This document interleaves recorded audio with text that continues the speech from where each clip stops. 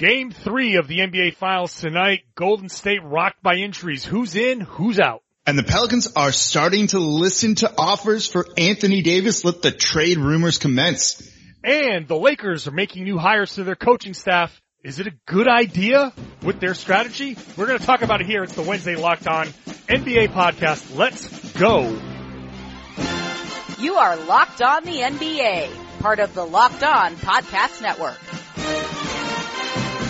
Welcome, everybody. It is Wednesday Locked On NBA. I want to thank everybody for tuning in, downloading us on the new Himalaya podcast app. Go ahead and download that new Himalaya podcast app. It is free, super easy to use, has every single Locked On podcast and other podcasts that you love, and they have personally curated playlists made just for you by the expert podcast tastemakers at Himalaya. As always, I am your Wednesday host, John Karalis, co-host of the Locked On Celtics podcast. You can find me on Twitter at RedsArmy_John. And I'm Jake Madison, host of the Locked On Pelicans podcast. You can find me on Twitter. It's at NolaJake. Lakers talk coming up today. They can't stay out of the spotlight. Anthony Davis talk coming up today. Of course, we can't do a show together without some kind of Anthony Davis thing. Nope, we got to shoehorn that in, but at least this is more natural this week. That's right. And then a finals preview coming up after we thank our sponsors for the week, Hotels.com.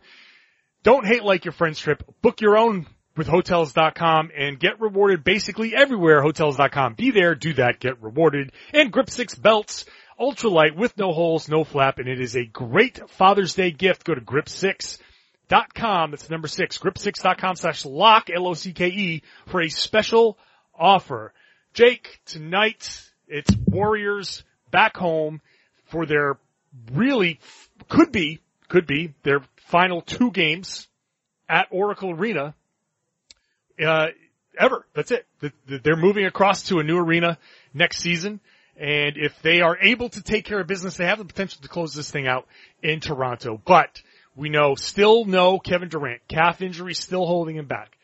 And Steve Kerr saying that you have to be careful about bringing him back and getting him hurt again. He says the same thing about Klay Thompson. Klay Thompson with the hamstring injury says he wants to play. He feels like he's going to play. It's going to be a game time decision, but he doesn't see himself not playing.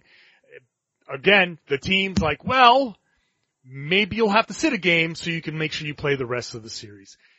So let's start with the obvious question, Jake, and I'll pose it to you. Can the Warriors beat the Raptors in a full game without Klay and without Kevin Durant?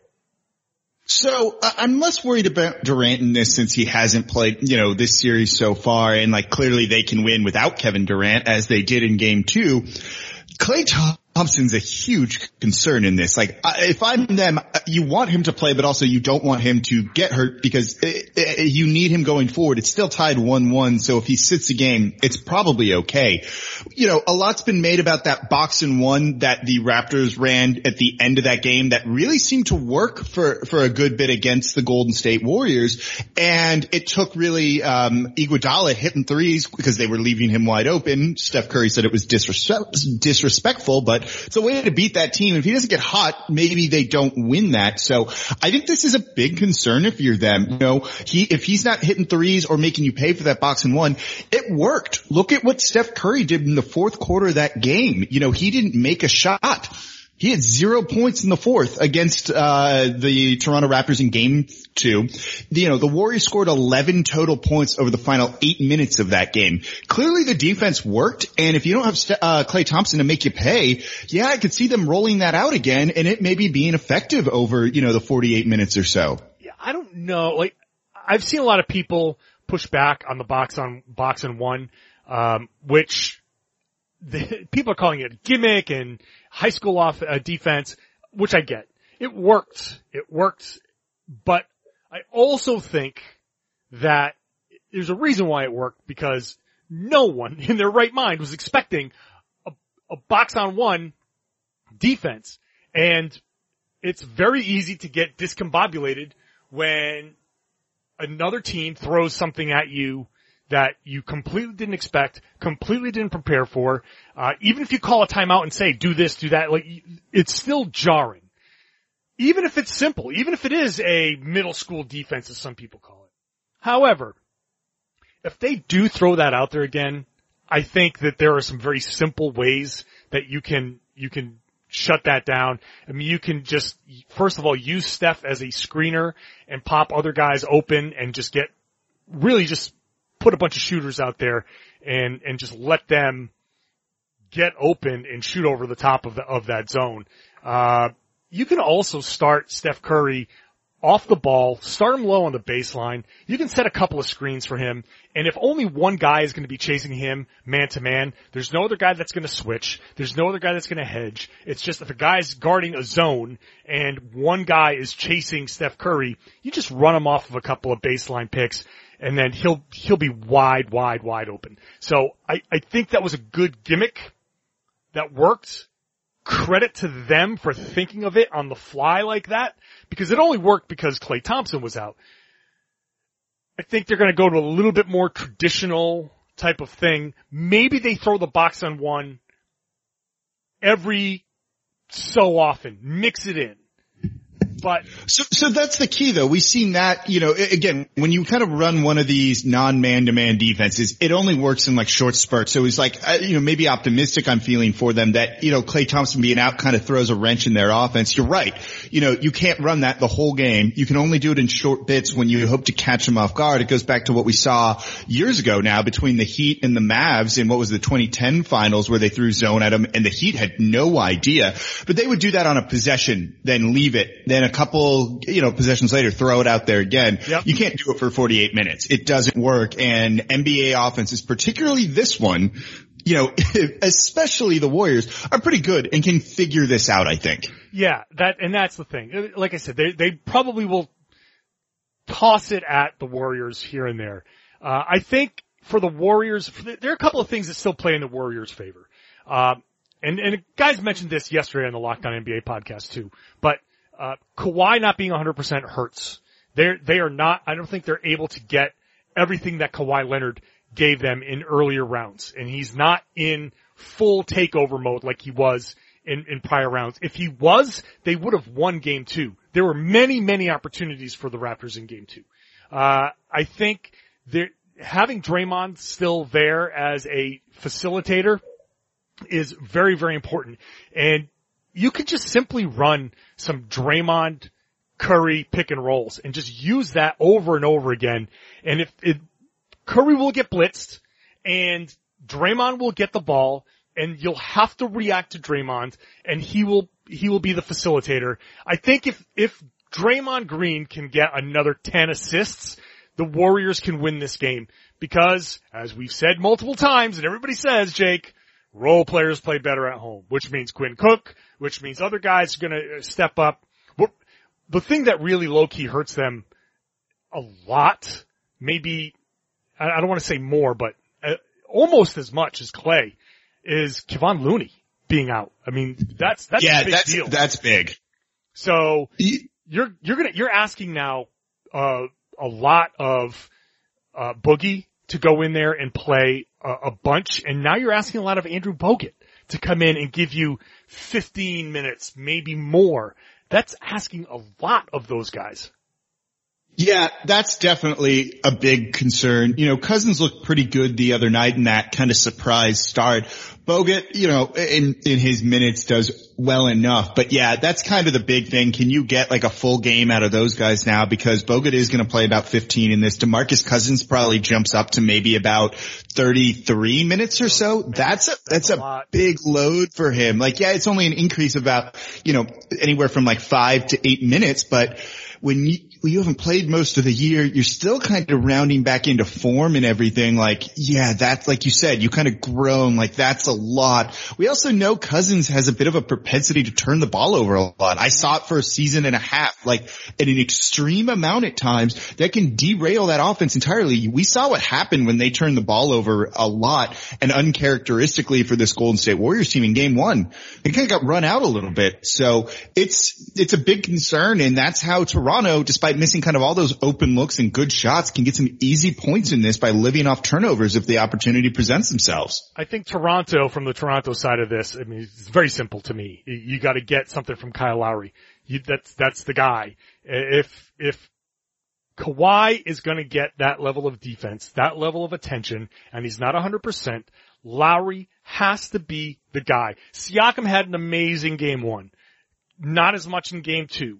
He's still, as much as he is an athletic freak and as much as he might have an advantage over a depleted Warriors team, still being in that atmosphere, still with that team defense, there's still, I don't trust him implicitly to go out there and have another big game. It's Lowry that needs to hit those shots, and it's also Lowry that needs to stop fouling like crazy. I mean, he's 11 fouls over 2 games. I'm sorry to lose the word. To foul out with 3 minutes left is inexcusable for a guy like Lowry. It was funny because I was going to say, we got to take a look at Toronto and like, what do they need to do other than Lowry needing to play better? And you kind of just answered all of that. It's just he needs to play better. I mean, that's the first thing. That's 100% number one, what you need out of him, because I trust Fred VanVleet. I don't know if I trust anyone else. Also, the credit to this Raptors team, especially in game 1, for being really poised and composed out there in the biggest game of like the country's NBA history. It's going to be very different when you're on the road. You've been at home. You've kind of eased your way into this, but now it's going to kind of be a bit jarring, I think, going into Oracle and what might be some of the final games there. Like you said, there's a chance, and that place is going to be bumping. Also, Fred VanVleet needs to like 100% plan a date night with his wife in like 3 months so that when the playoffs start next year, maybe he's got another kid coming, because that dude has just been like lights out right now. Yeah, you gotta look, everything that you need to do to win, it's just, everybody needs to pitch in. Everybody needs to do their part. I trust VanVleet less than you do. I don't know that he's going to step up in that moment, which is why I place so much emphasis on Lowry.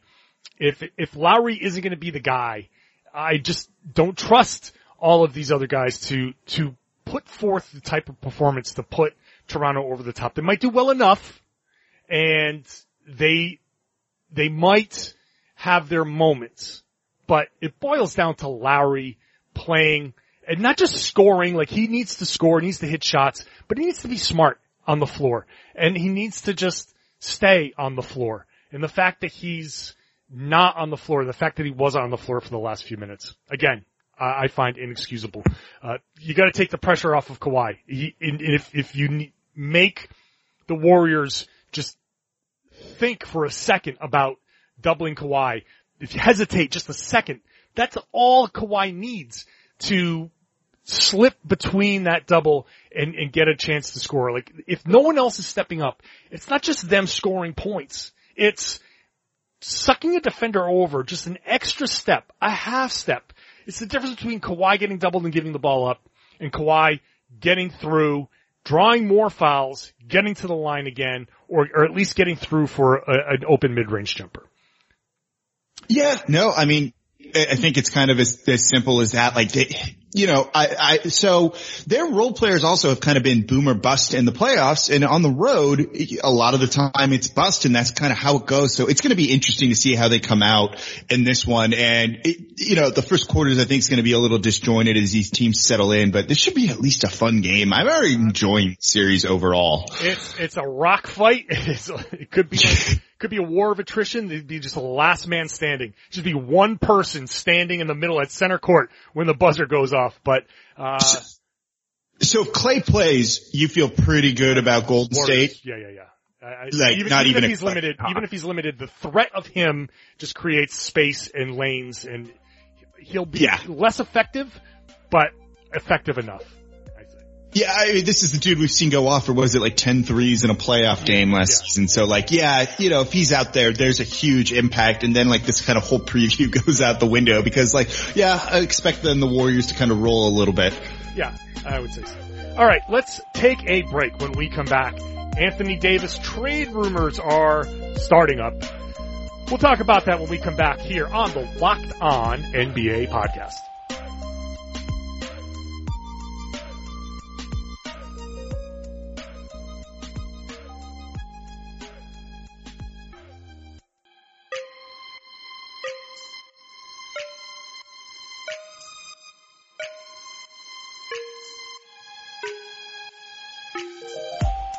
Wasn't that long ago, maybe about a week or so, that the Pelicans were trying to convince Anthony Davis to stay. It makes sense. You want to pair Anthony Davis with Zion Williamson. You got the number 1 overall pick. You add him to that mix. Drew Holiday, we know that situation. However, it seems as if Anthony Davis is not backing off his trade request. And the Pelicans, as it was reported today by Shams Charania of The Athletic and whatever other thing he writes for, said that the Pelicans now are starting to listen to trade offers. They're listening. So Jake, you are the local expert. You're the Pelicans guy. What exactly does this mean?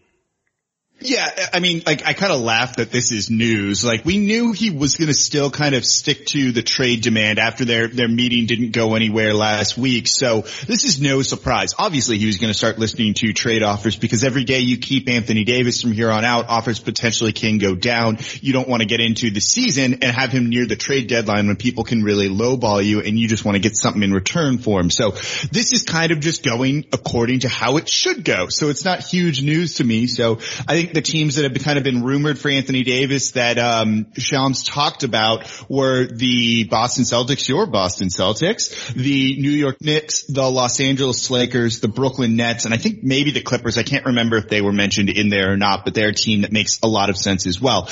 This is exactly what we thought was going to be the case. You knew the Lakers are going to make another run at Anthony Davis. You knew Boston, who's kind of been like having eyes for this dude for a number of years now, and we're talking to the Pelicans and general manager Dell Demps at the trade deadline being like, don't trade him. We're going to come in with an offer. Maybe things have changed since then. Who knows? All of this just makes sense. You know, I think Boston's probably the front runner if you had to look for a package in return, with the Knicks, Lakers, and Nets like a bit behind them, at least in my opinion on this. You know, but these are the teams that are going to make a run at Anthony Davis. These are the teams that really want to land a star player like him and have a realistic shot at it. So yeah, this is just kind of going to plan. If you want some insight onto maybe what we can expect from things, David Griffin was recently working for NBA TV for Sirius Radio, talking about what he would expect in return for a package for Anthony Davis, which was a star guy that could be an all-star or like a borderline all-NBA guy. Draft compensation and young role players too that kind of just fit and add, value to the team. All of those teams can make some sort of offer with that. I think certain parts of that are better than others, and kind of when I evaluate it, which I've been doing for months now, I think Boston kind of wins in the young player department. They win in the potential draft compensation department, depending on how you view the number 3 overall pick or the 4 overall pick compared to that future Memphis pick. And then role players are there. There's Marcus Smart. There's other guys that you can kind of fit in to make the salary work. Like, there's ways you can do this where it just makes a lot of sense to end up with seeing him in green. Well, this is an opportunity. You got to feel really good, huh? Hey, well, we'll see. We'll see exactly how this goes. We did do a crossover podcast, Locked On Celtics, Locked On Pelicans. For those of you who are interested in about a 45-minute conversation between the two of us talking about this trade, we are doing a Locked On mock draft. It's currently going on behind the scenes, and then once it's done, we're going to do podcasts. We're going to explain how the whole thing went. But, spoiler alert, we executed a trade between the Celtics and the Pelicans, you and I, where it was Smart, it was Jalen, 14th pick, Robert Williams, and the Memphis pick. That, if you want to understand why we think that works, check out the crossover podcast, Locked On Celtics, Locked On Pelicans, from Monday. That was our Monday show. So that's the whole explanation there. So that's like the deep dive on it. We probably should touch on a few of the things here, I think, to kind of look at some of the offers that, yeah, exactly. So, you're obviously very biased in this. So I was going to say, like, what do you think about the 3rd pick in this draft almost being the centerpiece for an Anthony Davis trade, though? So I think what the Knicks have to offer is the RJ Barrett. And this hinges on... that's the centerpiece. piece. Right. So this hinges on a couple of things from the Knicks' perspective. And in any trade, it's subjective, right? So what I think works is not what you think works. And whoever, you, the listener, may think I'm an idiot, but another listener might think I'm a genius. So actually nobody thinks I'm a genius. Scratch. I was going to say, literally all of the Lakers listeners are about to think we're both idiots. Right. I have a feeling. Right. And we are going to hear about it. But it really is a matter of, how much do you value RJ Barrett? Do you think RJ Barrett can become better than Jason Tatum? Ultimately down the line, not Jason Tatum today, Jason Tatum at 27 years old on his second contract. Is he worth that money? Or is RJ Barrett going to so far surpass him that you have to take that deal? I think that even if RJ Barrett is a little bit better than Tatum, I don't think that he's going to become so significantly better than Tatum that this is such a must-make deal. Other people will disagree for sure. But he would have to be significantly much more promising because the other players that you get in return from the Knicks are not necessarily gonna change your life in New Orleans. You maybe, no. I just don't see that entire package. So you really have to value, RJ Barrett. The Lakers. So you nailed it. That's exactly what it is though, because the Knicks weren't good last year and you can get anyone you want on the Knicks here in New Orleans with that. And they're more or less being included just to make the salary for Anthony Davis work, right, because they do want to keep their options open in free agency. I like Barrett. I actually kind of have him rated pretty level with, Ja Morant out of, Murray State. So I still just don't like him enough to kind of make that the centerpiece of it. Their future draft picks from Dallas aren't that good. Kevin Knox, who was a lottery pick last year, was awful. Had one of the worst rookie years ever last season. I just don't get that excited for that offer. But if you see Barrett as like a James Harden level player, which he might be, yeah, then you do it. But nah, I'm out on this one. Yeah. And then so you have other, like the Lakers. The fourth pick does not have the value of the third pick. I think everybody's in kind of agreement with that. So now you get into how highly do you rate Brandon Ingram? I know Lakers fans rate him higher than Jason Tatum. That's fine. That's really highly, by the way. Highly. Okay, fine. That's whatever. I'm not going to argue that. We're not going to litigate that here. Are you scared off by the blood clot issue? So actually, no, it's a concern. You'd rather have him not have it, certainly, but it's an upper body one. So I'm not a doctor. I kind of get this all from what people say that I trust when I hear these things. It sounds like blood clots in your upper body versus your lower body, which is where Chris Bosh had his, are significantly less of a concern. So overall, I'm not that worried about it. One, because you know what? He's probably going to fail a physical then, or he won't pass a physical if that's a huge issue. So I'm not worried about this problem creeping up later down the line. So I'm just not that high on Brandon Ingram, which again means we're going to hear it. So that's kind of the big thing. This is a guy who doesn't shoot threes. Julius Randle shot more threes than he did last year. So I think that's a big concern for me with that he just kind of, I don't know. I don't like their platter of players all that much, but I know Lakers fans are really high on this, and this is why we're going to be called an idiot. That deal wasn't good enough to kind of get him over the hump at the deadline when they had the exclusive negotiating period on that. I don't necessarily know what's going to change unless David Griffin, and like you said, this is very subjective, comes in and is like, oh, I really like those guys. Then they'll get a deal done. There's some people inside the Pelicans who really like it. I can tell you, Alvin Gentry likes some of those guys. He's high on Lonzo Ball.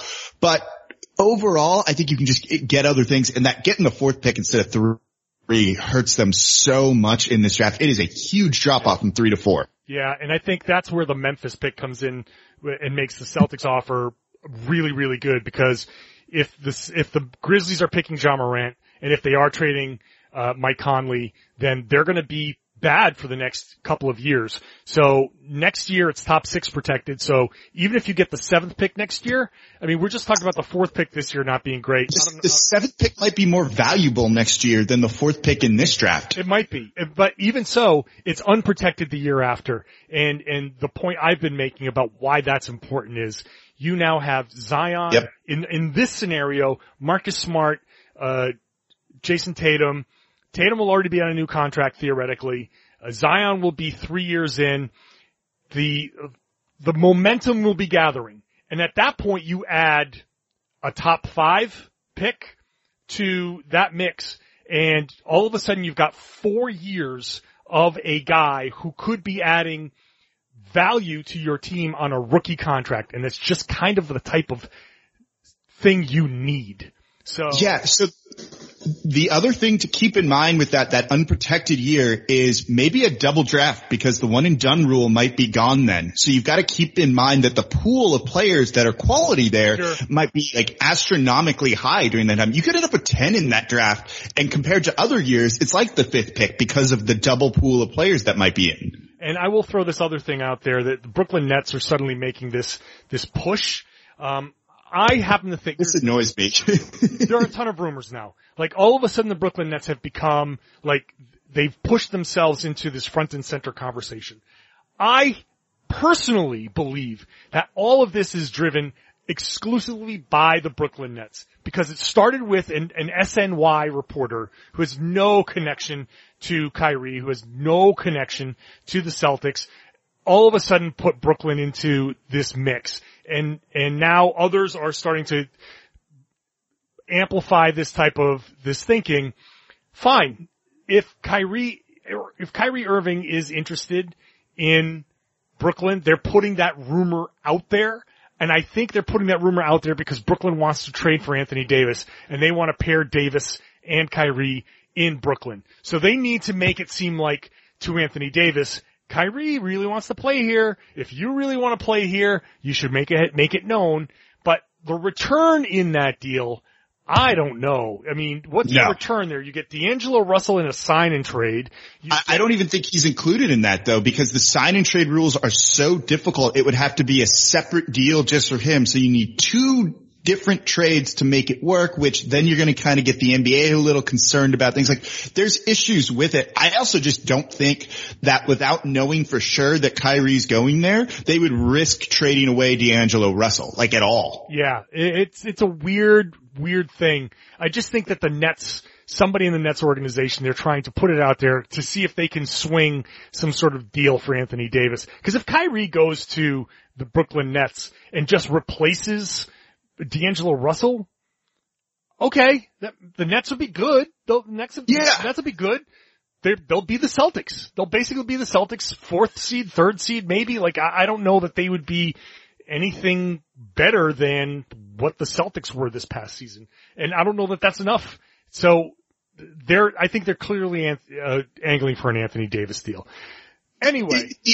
The other thing with that I will throw out there that I think there's like some connection to is that Trajan Langdon didn't come over to New Orleans, their former assistant GM, to be the general manager here under David Griffin. So I think people are kind of trying to like connect dots that really aren't there. Like, a deal around Joe Harris, Spencer Dinwiddie, Karis LeVert, and Jared Allen is like not good enough in my opinion for Anthony Davis. Like, I like some of those guys. Karis LeVert is a very hipster loving like type of guy that you want to love. He also averaged 13.7 points per game after the injury and everything. Jared Allen's a guy who'll give you a solid 12 and 9 a game, which is a good player to have. But like, if those are the centerpieces for AD, like, no, I'm out. Sorry. Yeah. I hear you. I feel you there. So that's the Anthony Davis stuff. There are deals that are going to be thrown out there, rumors flying. It's going to be nuts over the next few weeks. We'll hopefully start to hear at least some resolutions around draft night.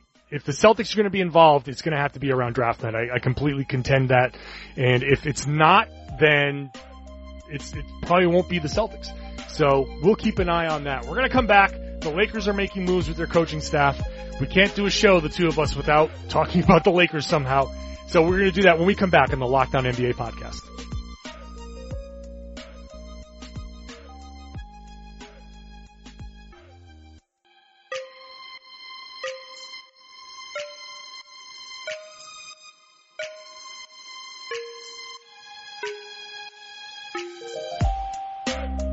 The Lakers on Tuesday announced the hiring of Lionel Hollins, former head coach, now an assistant to Frank Vogel, and alongside Jason Kidd, who reportedly, Kidd is now the NBA's highest paid assistant coach, according to Shams. So, let's...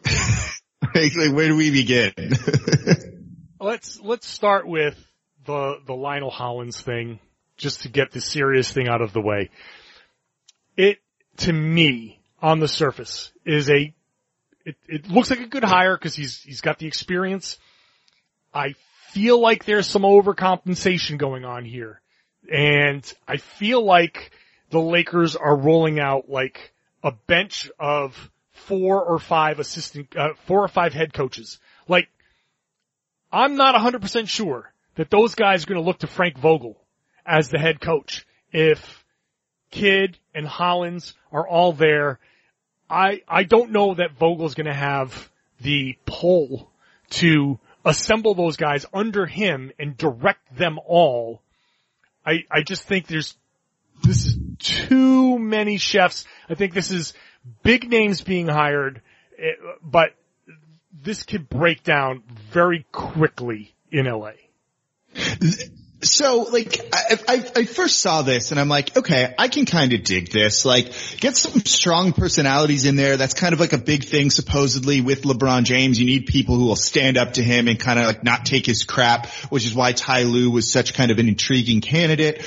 And then you kind of look at this and it's like, is everyone just are they just hiring guys that got like run out of every place they've been? Like, you have Lionel Hollins, who's the most successful coach in Memphis history, led them to their best years, and they had like wanted no part of him after he won like Coach of the Year, I think. That kind of tells you something. Like, Kidd is kind of like a disgraced former head coach, wouldn't you say? Like, this is what they're doing. And then Vogel is, I'm looking at his head coaching record right now. He's a solid like 15 games over 500 for his career. Like, that's not what you want. Like, is it overcompensating? Like, that's got to be what it is, or is it just you want to put strong personalities in there and see if that works? But doesn't that always backfire? I think it generally does. I think that these guys, Rob Pelinka looked at the coaching staff for the Lakers last year, didn't like it, and is now going 180 degrees the other way. He's loading up the bench. I don't think that this is a Frank Vogel hire. That was my question. Like, is this what he wants? Like, no. He can't want these dudes who are like, oh, I should have this job instead of you. No. Maybe Hollins doesn't think that, given how his tenure in Brooklyn ended, but like, he can't want this, right? No, I don't think he's doing it because he's going to make the money, and who knows what promises were made. I don't know, but I don't think that Vogel is out there getting former head coaches. I think the Lakers are building the staff. And I think that Pelinka is forcing this on Vogel. Vogel's gonna go for the ride. Vogel's gonna do what he needs to do. He's probably gonna try to ride LeBron James to a pumped up coaching record and then part ways in a couple of years, so then whatever happens. I don't like where this is going. And then to give Jason Kidd the highest paid assistant coach, like that, they so obviously wanted to make Jason Kidd their head coach, but didn't have the sack to do that. And they're going to try to backdoor him in as their head coach because I think they're going down this path of, well, Vogel didn't quite work out, or we're going to mutually part ways, like I said. We're going to elevate Jason Kidd because he's the guy. We have him and we're paying him this much money. Like, that just doesn't fly. Like, just, if you're going to do this, just make Kidd your head coach and deal with it. Don't back into it. That's a really good way of describing it, I think, actually. And just, even if that's not the case, that's what the optics are going to look like. And sometimes the perception is more important than the actual reality of a situation. I don't get it. It's like you said in the beginning, it's just too many cooks. And that's really what this is. And maybe it is. They're just trying to get, I think it's like, okay, let's get guys who will really stick by their guns on all of this, given kind of the season we had. And I don't know. Like, I just look at this and it's like, they need to just do the opposite of what they think they should be doing. Like they're hitting like that territory. It's like what I think about the Suns, and you don't want to be in the same conversation as the Phoenix Suns where they're like, we're going to do this. And it's like, no, don't, like they should just do the opposite of that. That's how they decide what to do in the future. And like, it's what the Lakers should do. Like this is a mess. Lionel Hollins is not the answer. Maybe it ends up working out for him a little bit, but like the risk and reward here is so skewed in the risk being so much higher than the reward. I don't get it. Yeah. And I like Hollins. I think that he can be a good assistant. Like, I don't think that that's what this is.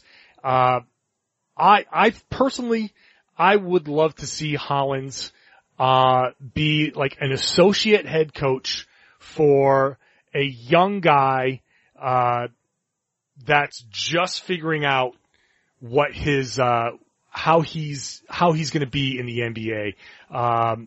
The Cleveland Cavaliers, they just hired, what's his name? From Michigan. John Beilein. I like that. That's a great move, I think, actually. I think getting a guy like Beilein, who is a strong head coach, but needs some guidance, you get him, somebody like Lionel Hollins, who can be a good assistant.